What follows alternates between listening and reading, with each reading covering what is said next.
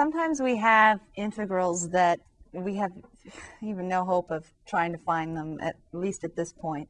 T to the fifth times the cube root of t minus 1 dt. Now, kind of ignore these little, don't look at these for a second.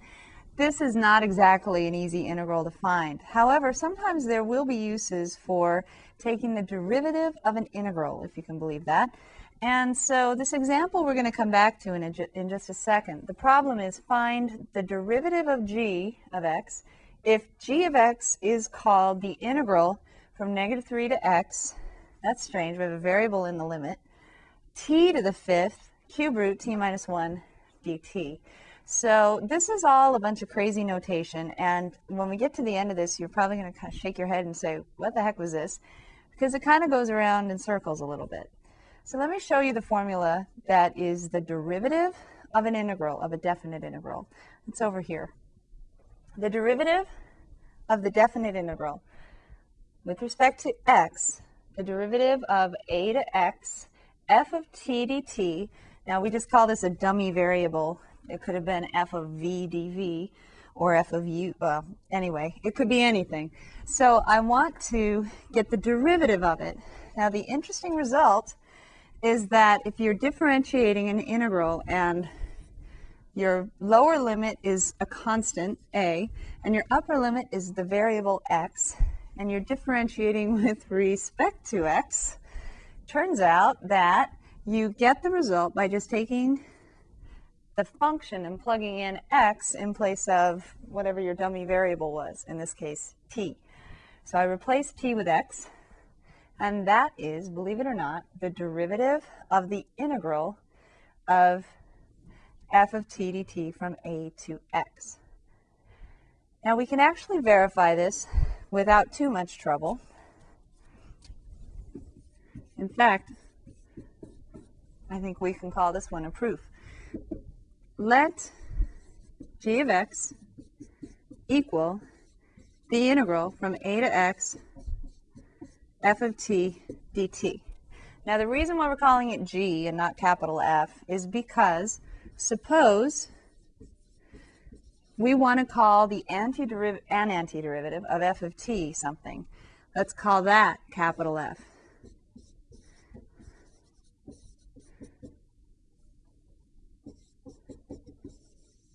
So we're going to call capital F of x an antiderivative of f of t, capital F of t. I think I might have said x out of habit. Capital F of t. Then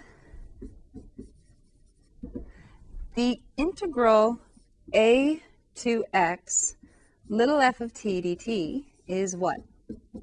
Using the fundamental theorem of calculus, the integral a to x of little f dt is, given capital F of t, isn't that just capital F of x minus capital F of a? So what is the derivative with respect to x of a to x f of t dt? That must be the derivative with respect to x of f of x minus f of a. So I just write that.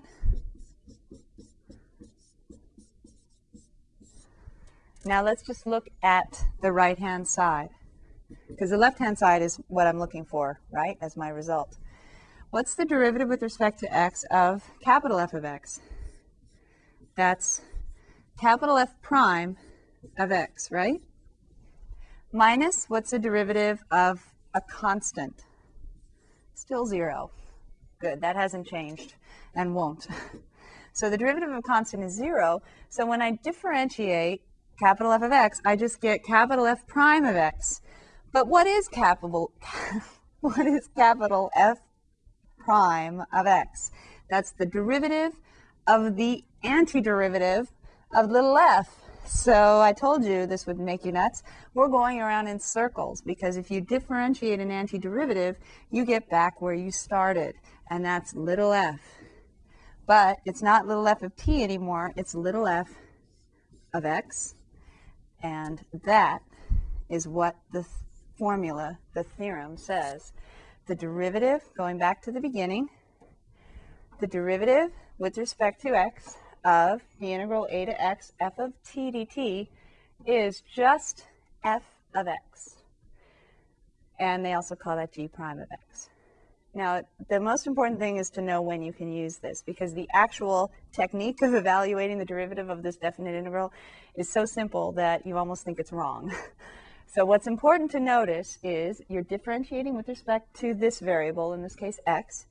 You have the limit of integration, the upper one is also x. You have a constant down here. Any constant, doesn't have to be 0 or doesn't have to be a, any constant.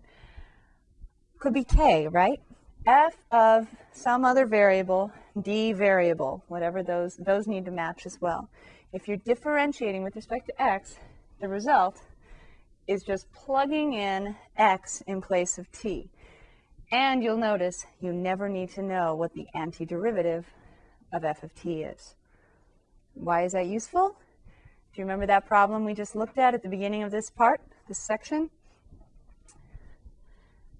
Find g prime of x if g of x is the integral from -3, constant, to x, t to the 5th cube roots of t minus 1 dt. I have no hope of knowing what that antiderivative is. But fortunately, it doesn't matter this time because I'm looking for the derivative of the integral with respect to x. I've got an x here, I've got a constant here. So all I have to do is say that is g prime of x is, take a guess.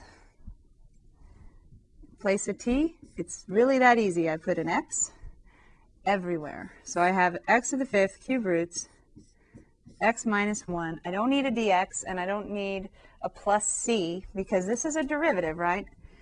And the derivative of a constant is 0. So this is it. G prime of x is that.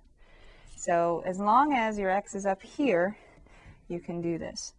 Now I suppose, I hadn't thought of this until now, but I suppose if your x is down here, suppose you've got x to -3, t to the 5th cube roots of t minus 1 dt,